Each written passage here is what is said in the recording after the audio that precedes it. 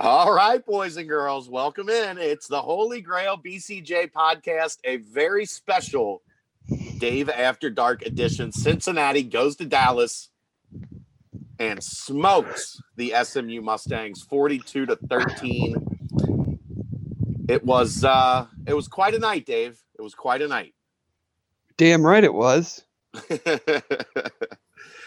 It had everything that we felt that this game would have, what needed to happen for UC to win, but then it took steroids. That defense, holy cow! They made SMU look pedestrian for 90% of the night.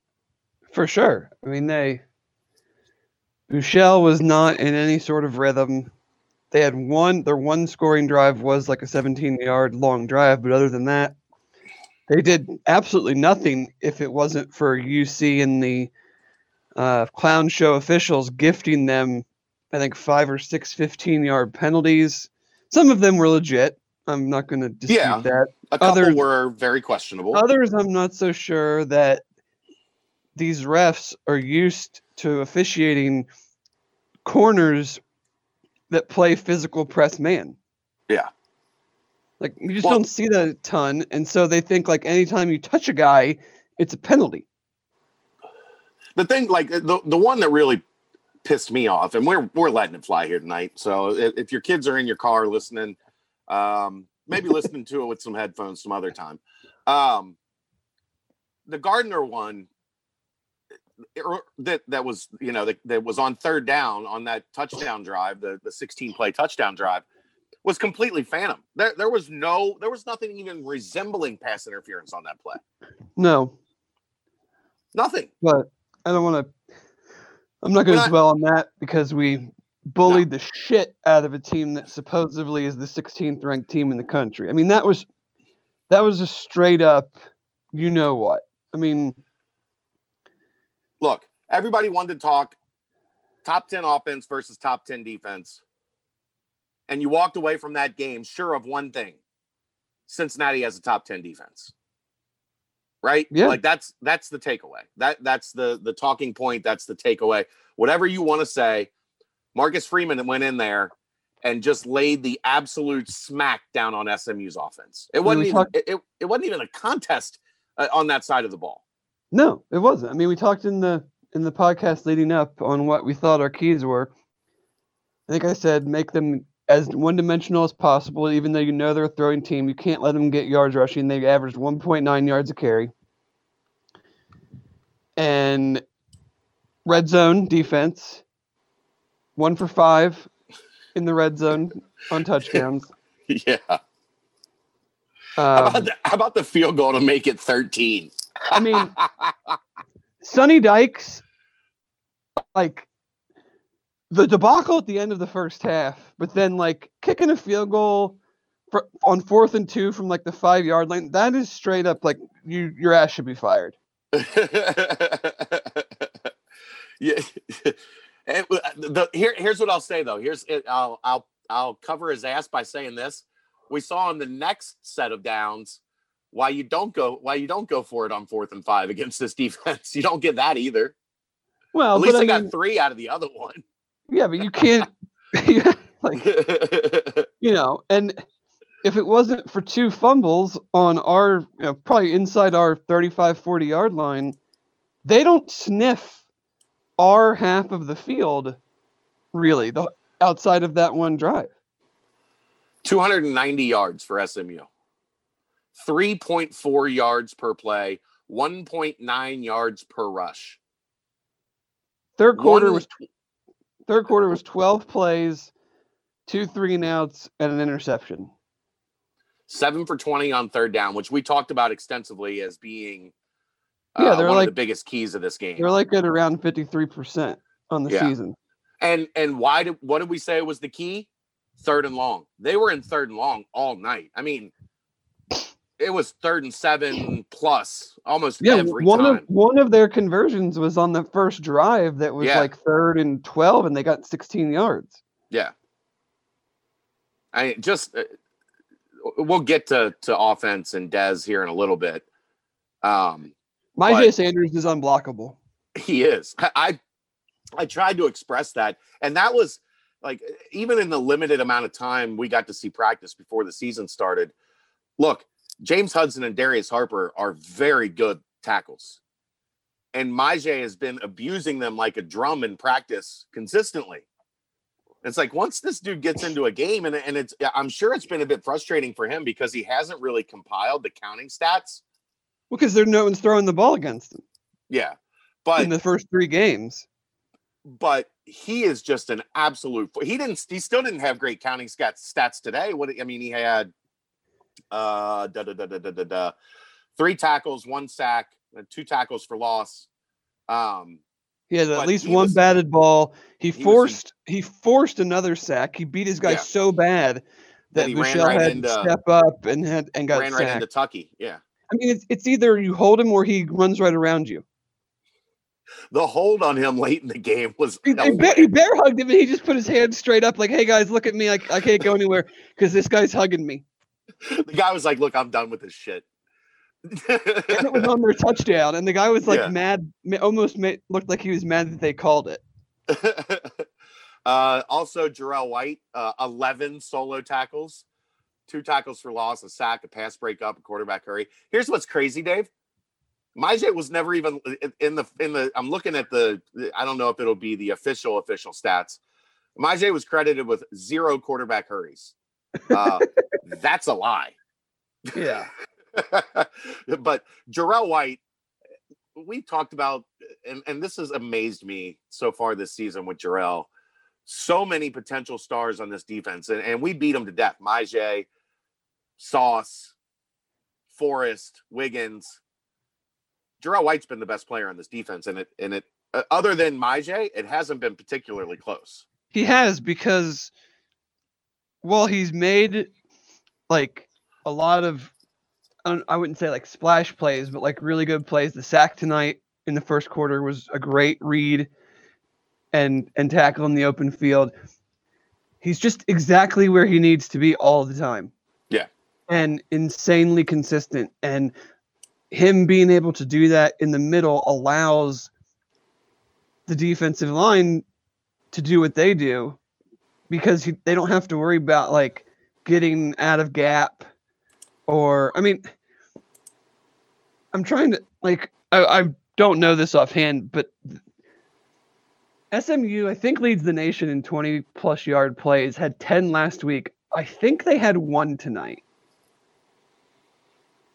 Let's see. Game. I think it was Buechele's scramble.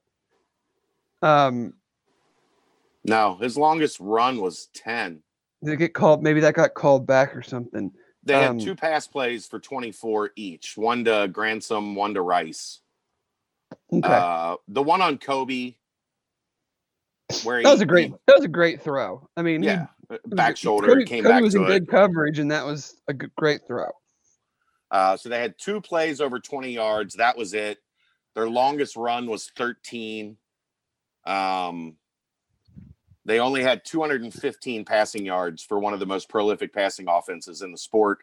A quarterback that leads all of college football in career passing yards and was number 2 in passing yards on the season coming into today. And you want to talk about no-fly zone. I said those receivers were scared. Yeah. They dropped, 7, 8 passes? 6 or 7. Well, they dropped, I think, 2 or 3 on the last drive that was, the game was already decided. Right. I think it might have got up to like 8, but like 6 when it mattered. Buechele was 23 for 44 for 216, a touchdown interception, and 96.5 rating. Dez's rating was 128, and he threw for 126 yards. Somebody in my mention, and I get it. I get why people freak out about this stuff. Somebody in my mentions tonight's like, this is the end of the Marcus Freeman era in Cincinnati. Like, so what? Right? Like, who cares? That's great for us. Like, what did you think was going to happen? That they were just going to keep being an awesome defense, and he was never going to get offered a job that he would want? He wants to be a head coach, but that's great for us. I had my cousin. I was texting back and forth with my cousin, who's a huge UC fan. He said, "Freeman's like that super hot girlfriend that you'll get lucky with a few times, but then she'll be gone soon." And I said, "Yeah, except he stuck around 4 years before ditching your sorry ass." Yeah, it's like you wake up and you're like, how is she still with me? I know this is going to end at some point, but let's just see how long I can ride this out before she realizes that I'm like overweight, not great looking, and she can do way better than me. Yeah. And so far he keeps looking at plenty of other options and deciding to come back to bed. So, I mean, hey, ride it until you can't ride it anymore. Till the wheels fall off. I mean, how do you? I mean, I know they still got to play Memphis and they still got to play UCF, and both of those teams can score. But how do you watch what they do and think that you're just gonna get to 30, get to 35? Right. 13. 13. 13. Not in, like, I said 27-24 because I think this defense is really good. Yeah. If you'd have told me 13 at like 6 o'clock tonight, I don't know what my reaction would have been. And Dave, SMU gets into the red zone, 6 times? I think it was 5. I think they 5 times. Well, that 5 times. And they get 13. It was it's still hard to wrap your brain around exactly. And yes, the score is obviously a little deceiving on the offensive end for Cincinnati. Yeah, well, let's just say, I mean, with 5 minutes to go or 6 minutes to go, it was 28-13. Yeah, and SMU wasn't going to be able to overcome that. No. Even with 2 trips to the red zone at 28-13. Yeah. This defense is so fun to watch. Can we talk about my guy? Go ahead. Talk about whatever you want. It's Dave After Dark. Let's do it. Dude was a badass tonight. We'll tell the people who. The people know. Desmond effing Ritter was a bad dude tonight. That's what I've been waiting to see all year. The first 2 drives of the game, they didn't run the ball unless it was him running on a designed pass play. You saw the tight end play that became famous last year with DeGuara. The Josiah DeGuara tight end play, yeah, the little rollout. You saw designed runs. You saw RPOs, and then I felt like kind of in the second quarter they kind of went away from that and condensed things and had a couple 3 and outs in a row. Got a little too conservative, but they went back to it. I mean, a couple throws that he probably wants back. There was one drop. I would consider the one ball across the middle to Mike Young, kind of a bad throw, but more bad drop. You got to catch that. He had both palms on the ball. That's a drop. He threw a dart on 3rd and long to Trey Tucker across the middle in the first quarter. That's the kind. Now you're not, obviously he's not going to run for whatever. He's not going to break a 90-yard run all the time and run for 170 yards. But and they ran the ball so well that his passing numbers were lower. But if you can get 250 to 300 total yards out of him and no turnovers, they're not going to lose. The turnovers are the big thing, right? Right. He did not put them in disadvantageous situations. Now there were the 2 fumbles, but that didn't have anything to do with Dez. He took care of the ball. He made the right read. He made the right throw when he needed to. And when there was running lanes available, he ran, and he ran incredibly. Yeah. I mean, he is exactly. That's how you beat good teams with a quarterback like Des Ridder. He has to be the unaccounted for player that when he becomes a threat, then they have to dedicate someone to him.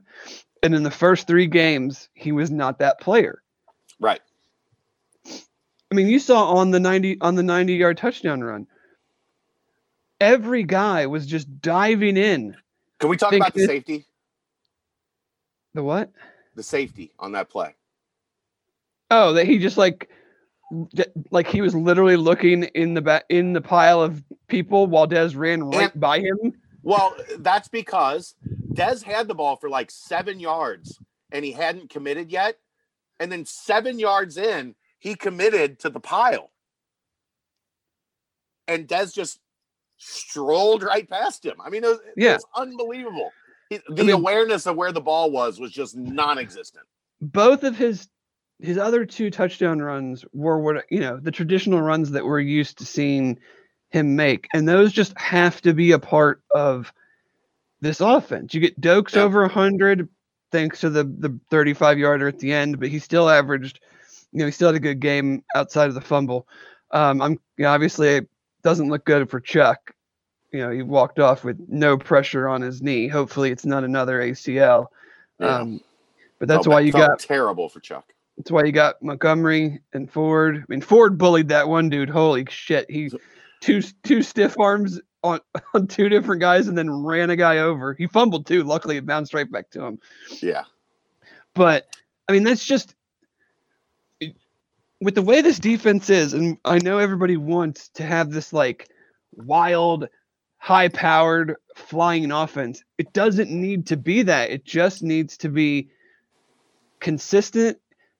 Don't put your defense in a bad spot and take advantage of the talents that you have. I mean, the one pass to Jordan Jones in the third quarter, I mean, Dez almost kind of like pump faked it to the ground.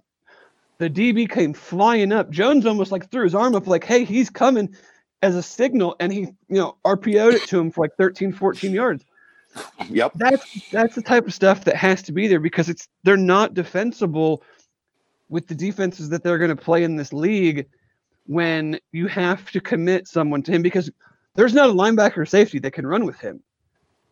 So what are you going to do? It's like the Lamar Jackson thing, and I'm not comparing him to Lamar Jackson. It's like, oh, you got to commit someone to Lamar Jackson. Well, why? That guy can't stay with him. So what are you going to do? You're going to have a linebacker spy Dez. He's just going to run right by him. But if he's not being that aggressive, then it doesn't matter. How about this stat from Chris Vanini? Desmond Ridder rushed for 179 yards on 8 carries. Only been done 9 times in all of FBS football since 2000. Like that many yards per carry? That many yards on that few carries. That's good. Last one was Clyde Edwards-Helaire last year, 188 yards on 6 carries. That's pretty good too. That's hilarious, actually. Like 188 on 6? Yeah. It's pretty good. But 170. 30 yards a carry. Dez was at 22 yards a carry. So, he's not quite Clyde Edwards-Helaire, but he had his way with the SMU defense. So 13 completions to 8 different receivers. They moved the chains. They were 7 of 13 on third down, 439 yards, 126 passing, 313 rushing. I mean, they ran for 7.8 more yards per yards play than SMU had.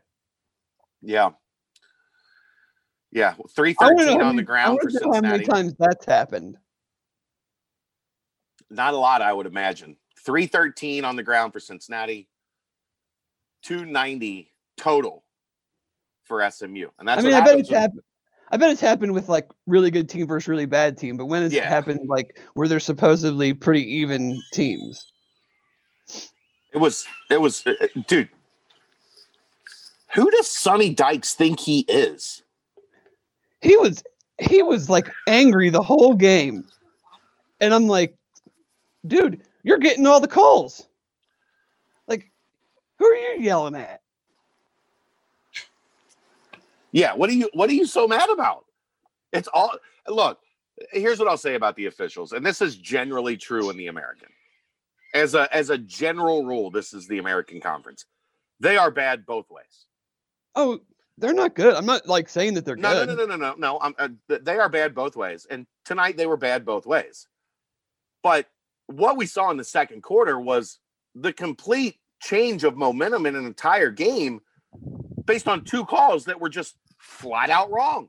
One of them, they went to replay and got wrong twice. the targeting on Dokes, I'll never understand how that isn't called. I'll never understand. I mean, the guy just dove in with his head. Just total. That's why Dokes fumbled, is because he got hit in the head by the crown of someone else's helmet. That should be a rule. If you fumble because some guy hits you with the crown of his helmet and your brain freezes for a second, it should be a penalty, right? More times than not, I would agree with you. I don't know when you wouldn't agree with me on that. I mean, you hit somebody in the crown. They tried to review a play after another play had ran. And it took them 10 minutes to realize that you can't do that. That play was not reviewable. No shit. Oh, baby. All right. What else do you want to talk about? It's Dave After Dark. You haven't gone too off the. The funny thing is, there really isn't a whole lot to go off the rails. Well, on this one. No, because outside of the second quarter, this is I'm also Cincinnati stone cold sober. I just cracked my first beer. What?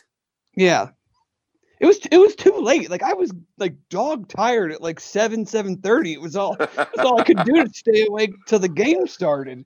I am on my second bourbon. So I'm going to drink one beer, finish this, and then try to go to bed. But what else do I have to talk about?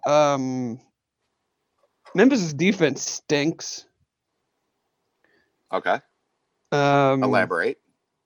Well, I mean, you got to elaborate for the people. This is a podcast. They can't read your mind, Dave. Temple threw, I think, 4 interceptions and was still in the game pretty much till the very end. Yeah. So I don't know, coming off this win, knowing that they lost twice to those guys last week. Yeah. Or last year, I'm not too concerned about next week. I know what we do have to talk about. What's that? 2 new starters on the offensive line due to Did you notice? The Dylan O'Quinn. Yes, I will say. That's hands up. That's on me. The false start on 4th and 1. That's on me. Yeah. I didn't notice Jake Renfro. I'm a big Jakari Robinson guy. Jakari has been awesome to deal with for me for a long time. He is a guy I really like. I don't know how you. I think he just got Wally pipped. I don't know how you change. I guess it's really nice to have 2 guys at center that you trust. Did you notice Jake Renfro one time tonight? No, and I guess like the old adage, like you shouldn't lose your job if you like weren't injured, but like at the same time, and this isn't just because of Jake Renfro, but the running game was noticeably better tonight than it had been in the previous 3 games. And I'm not just saying some because issues inside running between the tackles. But they ran the ball better. I think they still ran the ball better than they had, taking out some of the 120 something yards on 2 runs at the very end. I mean, taking that out, they still had roughly 200 yards rushing, taking those 2 runs out. So like you said, it's a good problem to have. You just let them battle it out, I guess, at this point. I didn't notice any rhythm issues with the new center, which is what you always fear, right? Like you got a new signal caller in game 4. I didn't notice any rhythm issues. They were missing calls and guys were like running free up the middle. And, right. I mean, there was on the one, I think it was the Trey Tucker pass. There was a really nice pass off between O'Quinn and Harper on a stunt. O'Quinn and O'Quinn and Hudson. I'm sorry. Yeah, I noticed that too. But yeah, so yeah, I mean, Dez, what did he get sacked one time on kind of a, I don't know. Some of the runs they probably count as sacks because if he got tackled behind the line. The official stats have no sacks and no sacks, no quarterback hurries. Okay, well then I guess he didn't get sacked or hurried. I guess they considered it a run. Three But yeah, tackles I for mean, loss, which a lot of I think all three were on runs pretty much designed right up the middle against a stacked yeah. box, which you And they're pointed out. more of a havoc defense anyway. They had 15, I think 13 or 15 sacks coming into this game through 5 games. Good number of tackles for loss. So, while they're not like a dynamite defense, they had a good number of interceptions too. They were making enough plays to support the offense.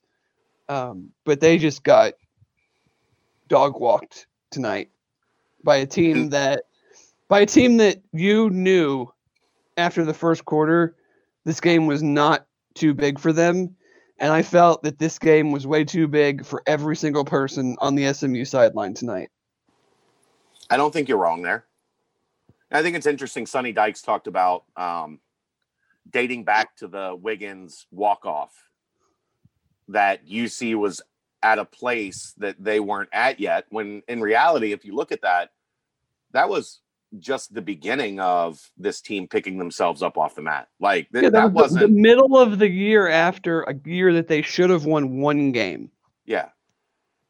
And SMU has been I think they're like 17-3, 19-3 or something like that leading up to this game from that point. But they weren't ready for prime time. This Cincinnati team, and it's funny, you look at playing for a championship against Temple last year in the Eastern Division of the American Athletic Conference, and then playing Memphis for the actual AAC championship, and playing Memphis once for home field advantage, playing Memphis twice for an AAC championship. And then I think you couple that with playing 2 bowl games against Power 5 opponents. Like, look, that Virginia Tech team wasn't very good. Boston College wasn't very good last year, especially without their starting running back. But you're just continuing to step up your level of competition so that you're ready for games like this, so that the stage isn't too big. And the stage was in no way, shape, or form too big for Cincinnati tonight. Not even close. No, I mean, there were moments towards the end where you're just kind of like, the second fumble and these penalties where you're like, don't let them score. Don't let it become like a 7 or 8 point game. Yeah. Where then something screwy happens and you're tied now. But other than that, like, even at 14-10 at the half, I was like, that's exactly what you wanted to happen. Yeah. Like, you go into the game and you go, they scored 10 points in the first half after they've averaged 16 in the first quarter the last 3 games. You're like, this is exactly what we want. Yep. I mean, and we couldn't have nailed it anymore with starting fast. Because they haven't started fast yet this year. Right? And all of a sudden you're up 14-zip after 2 drives each, and you give up 1 first down on their first 3 offensive possessions. You give up 1 first down. You told them right there, you're in for a long night, boys. Yeah, you're not gonna get the best of us. You Plan might make a play is here, out the window. Yeah, you might make a play here. You might make a play there. Danny Gray was their big play guy coming in, right? And he got hurt. He was out for a little bit. 4 catches for 11 yards. The long play to Danny Gray was 5 yards. Every time they tried to go over the top to him, he was completely blanketed. Right, like that offense, they're not just going to not make some plays. Right. But everything they did was insanely hard.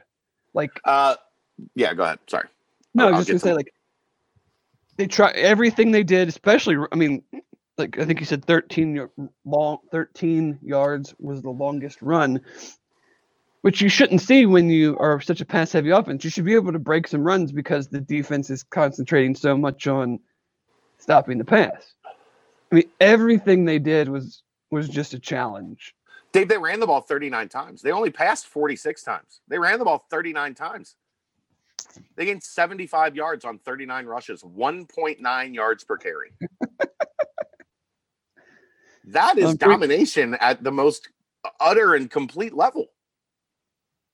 I'm pretty sure we know who this is. I didn't put this out this week, but so going into this week, UC had the #1 pass efficiency defense in the country. Uh-huh. The number 2 pass efficiency defense was 12 points behind them. It ain't going to change much after this one. It's not changing after today. I do want to get to what could have been a pivotal moment in the game. Jared Doak scores a touchdown. James Hudson gets called for basically taunting, which, I mean, talk your shit, bro. I don't really care. They push UC back. He embarrassed that boy. I mean, right. What did you think James wasn't going to stand over him and flex on him? Right. He completely flattened him, and then the guy talked junk at Higher Ground 2 years ago when he wasn't even allowed to play. So they push the ball back 15 yards. UC kicks off from the 20. And just Cole Smith just says, all right, take it to the 25. Cole Smith, 80 yards out of the back of the end zone, and SMU goes 3 and out. That's a hat tip to Sean Smith, who asked me to remind him of that. And that Cole Smith kick, that was, if that doesn't go well and SMU starts at the 40 or so. At the 40 or 50-yard line, and they score in 4 plays, and you're right back to up 4, sure. Yeah. I will say it was the third most impressive kick I did see today, though. The 110-yarder, I've never seen anything like that. The kicking from your 3-yard line into the other end zone. Kicking it out of the other end zone. Well, I mean, it bounced and everything. But still. He kicked 73 yards, I think, Did you see the field goal in the Rice game that hit the upright and the crossbar 4 times? The quadruple doink. That's what you get for playing for a field goal in overtime. Rice. Yeah, they were playing field position. They were playing field position they were lining it up in the middle of the field from 40 plus yards. For people that didn't see this, it hit the right upright, the bounced to the left, hit the crossbar twice, and then kicked off the left upright. No, hit the right upright, bounced off the crossbar, hit the left upright. Oh, and then kicked back off the crossbar. Kicked back off the crossbar to the middle of the end zone. Don't play for a field goal in overtime, you dumb coach. And they lost in double overtime. That's what you get. That's what you get.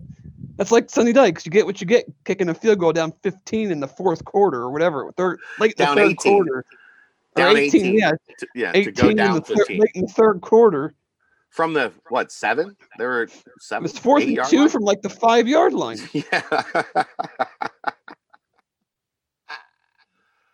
Oh, I love it. What else did I want to hit on? But yes, that kickoff was major stones. The punt, though, I've never seen a punt go that far ever in my life. No. From the 3, he punted it from his foot made contact with the ball at the 3-yard line, and it wasn't like it rolled 40 yards. I think it rolled 20. Dave, he got interfered with. He got hit. There was roughing the punter on that play. Those West Texas winds are wild, apparently. He kicked it 73 yards in the air, and then it rolled out of the back of the end zone. I don't know. I don't have a ton left. I mean, I would love to be in film. I would love to be at film at SMU this week. That would be an enjoyable watch. See, here's the play where you alligator armed it for the 4th time because you were afraid you were going to get your dick pushed in again. I mean, I'll say, and it probably led to him getting dinged up, a little bit injured. I have become more and more impressed by the week with Sauce's willingness to mix it up. He will get in there and make tackles. Oh yeah, and that is a dude. You're not going to play for Marcus if you don't. Yeah. But I mean, he would have an excuse, right? You're an elite shutdown corner. Yeah, but you still got to make an effort. You don't have to be the greatest tackler ever, but you can't just dive at dudes' feet and get out of the way and stuff like that you see a lot of DBs do. Make business decisions. I'm going to hope this guy trips over me. Yeah. What? Oh, I didn't see this stat. 5 sacks for the Cincinnati defense, loss of 39 yards, 0 sacks for SMU. 9 tackles for loss for Cincinnati, 3 tackles for loss for SMU. I'll have to look at this later, like for this week, but I'm wondering how many sacks UC's actually given up this year. Not many. Doesn't seem like it. I'm not going to go through each game now, but like I can't this one's think interesting. You know what? This one's interesting, but it makes a lot of sense on something in my brain. What do you think time of possession was? It was close. It Really? was. I thought it was close. It was set. We only had the ball for like 12 minutes and change in the first quarter or in the first half, and then in the third quarter, it was almost even. So I don't know what it ended up being. Excuse me. Almost 33 minutes for SMU. 32-45 for SMU. 27-15 for Cincinnati. You know what watching the way this was playing out in the fourth quarter, you know what SMU played with no sense of urgency. No, their drives, their 2 drives that stalled out inside the red zone took forever. Yeah. They were running the ball on first down, and I'm going, keep doing that. I'll give you 3 and 4 yards every time. There was like a 3rd and 6 where Buechele scrambled for like 8 and got it. I'm like, great, do that. Like, you're not going to go down and score scrambling for 8 and 9 yards at a time. But then they got up and stood at the line of scrimmage for 35 seconds. Oh, my app has been updated. We've only had 4 sacks for 27 yards.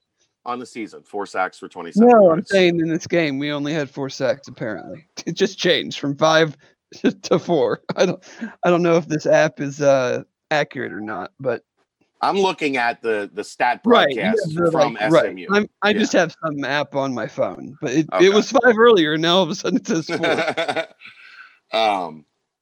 But they didn't and it goes back to what we talked about. Like, this was too big for SMU. Like, they're not really a tempo team, but like, I mean, when you're down 15, you kind of need to become one.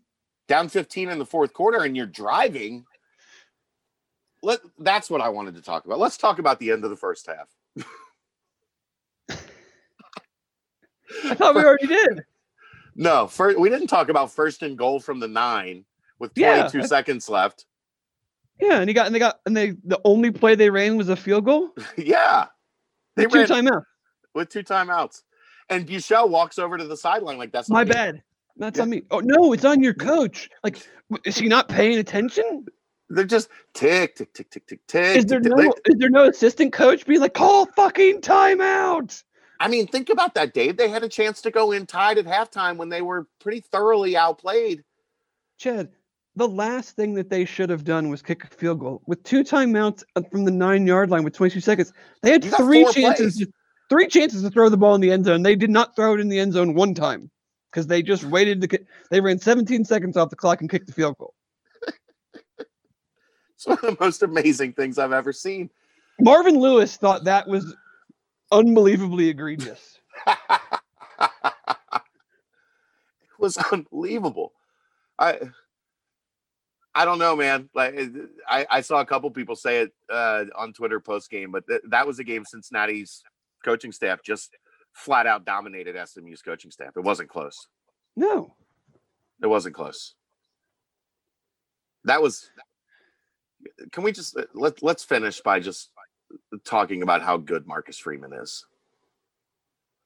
The way teams look confused at everything that SMU looked comfortable on one drive the entire game. And it took them 16 plays to score. Yeah. And one of them was they had to convert 1 or 2 fourth downs. Yeah. And it took them 16 or 17 plays to score on that drive. It was 16 plays, and one of them was a 3rd down and long that there was a pass interference call that didn't happen. And how do you feel right now if you're an 80 that was like, should I hire this guy or Marcus Freeman? And I hired this guy. You feel like an idiot. And I don't care. You certainly don't tell your president that. No, I don't care what level.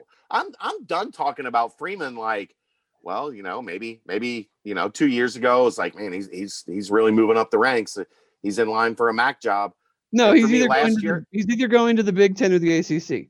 Right. Last year it was, You know what? He jumped the MAC. He completely hopped the MAC section of this. He's like AAC. He's in line for an AAC job, or something along those lines. Why would he want to go to an AAC job and get his head beat in by Luke? Right.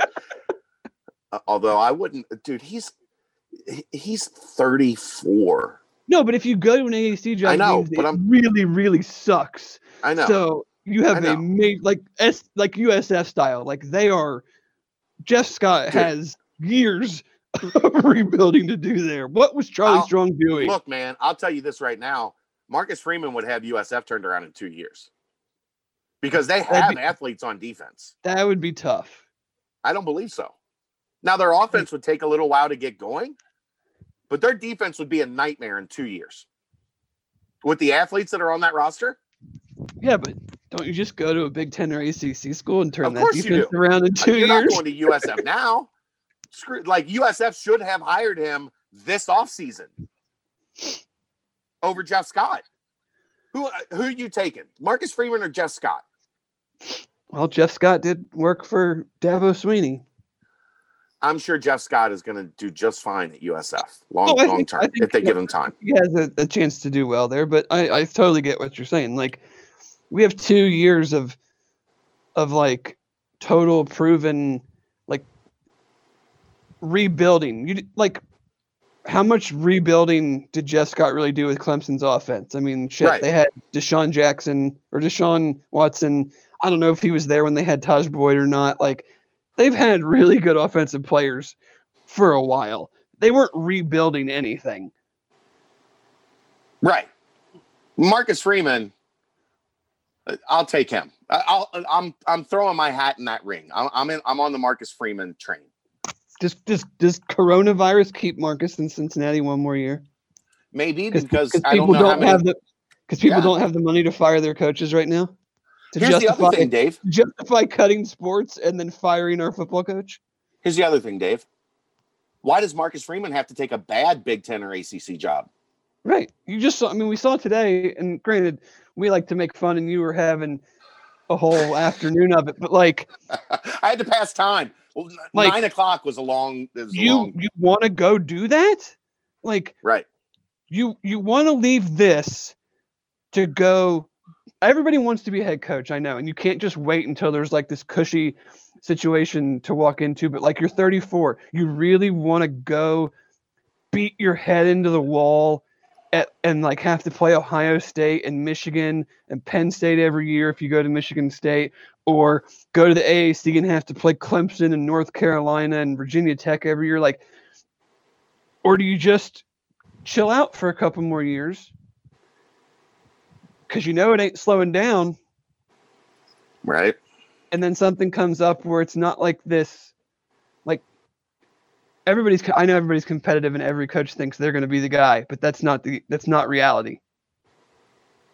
We've seen him turn down the NFL. We've seen him turn down big-time defensive coordinator jobs. We've seen him turn down lower-level head coaching jobs already. Marcus Freeman's not in a hurry. There's not a whole lot of other places he's going to go.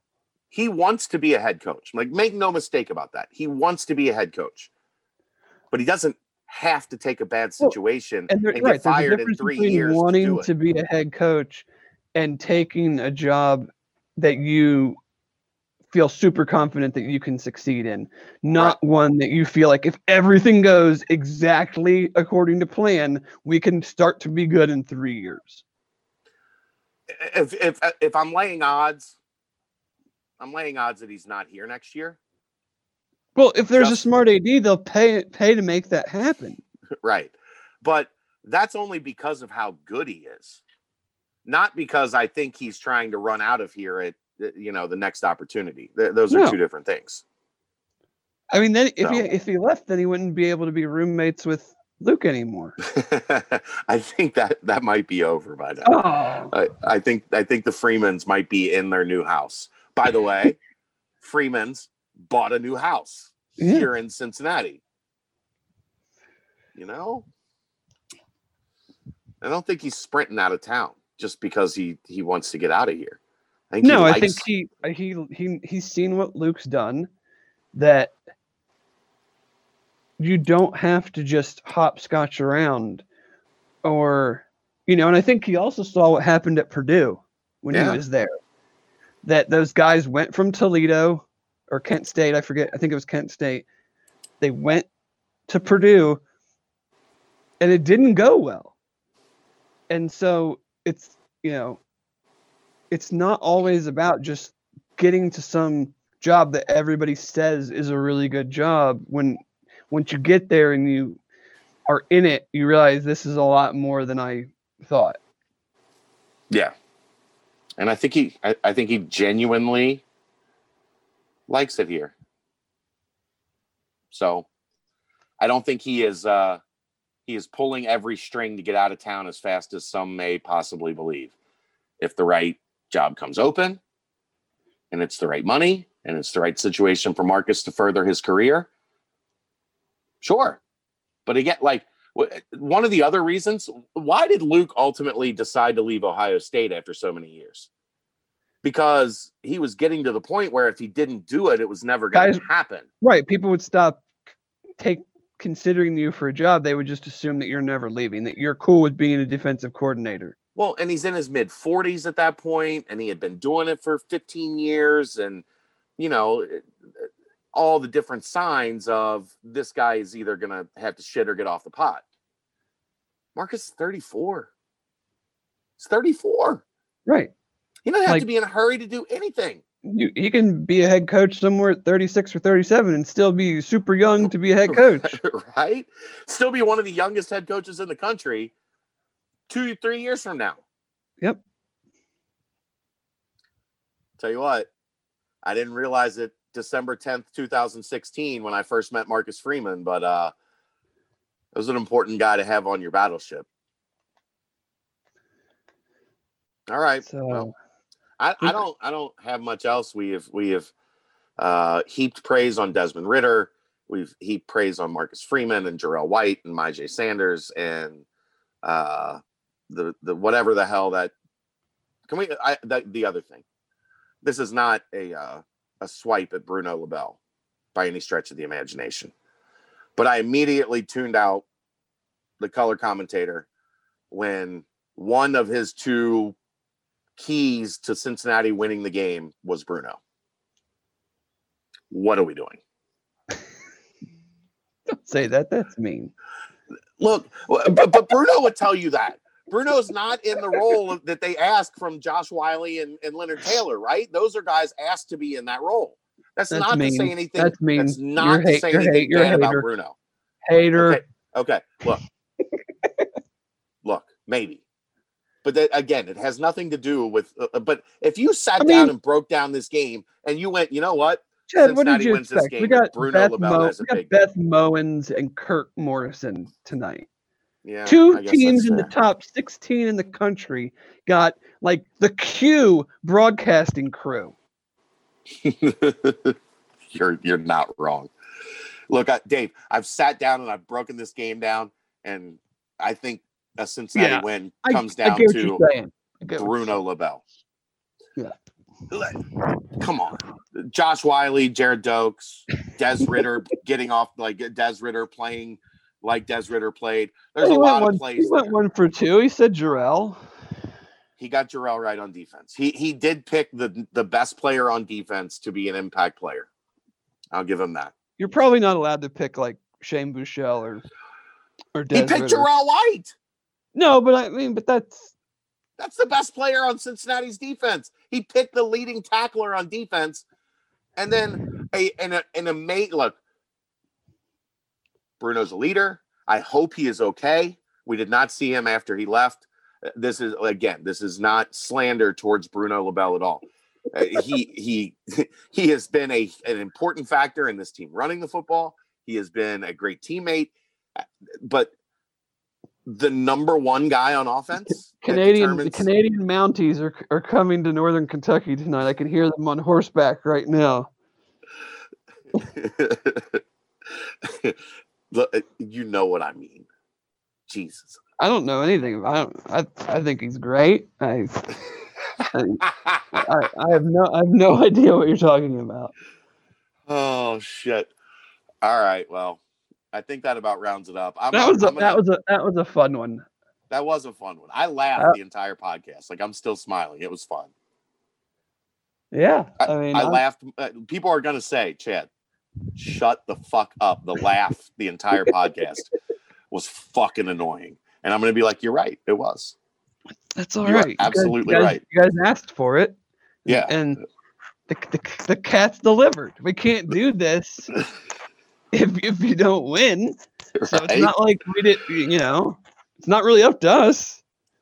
No, it is not. I will also give my guy Bearcat Mac a lot of props to close this podcast, Dave. Did he drop a 42-16 score somewhere, like in the preview or something? He prediction?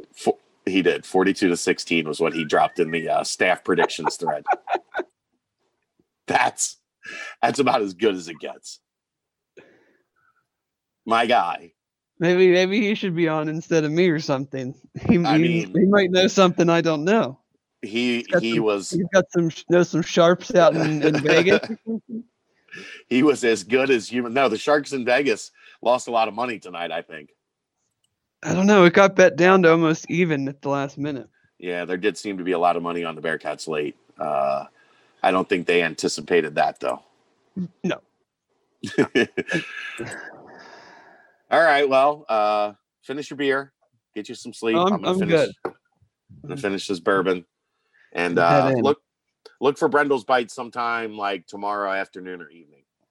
Because I'm not starting them. It's 1:55 as I'm about to hit stop on this recording. I'm not doing those tonight. I will do them tomorrow. So yeah. You will hear from me then, but you have a pretty good feeling of where I stand right now. He's Dave Simone. I'm Chad Brendel. Watch party back on for Saturday.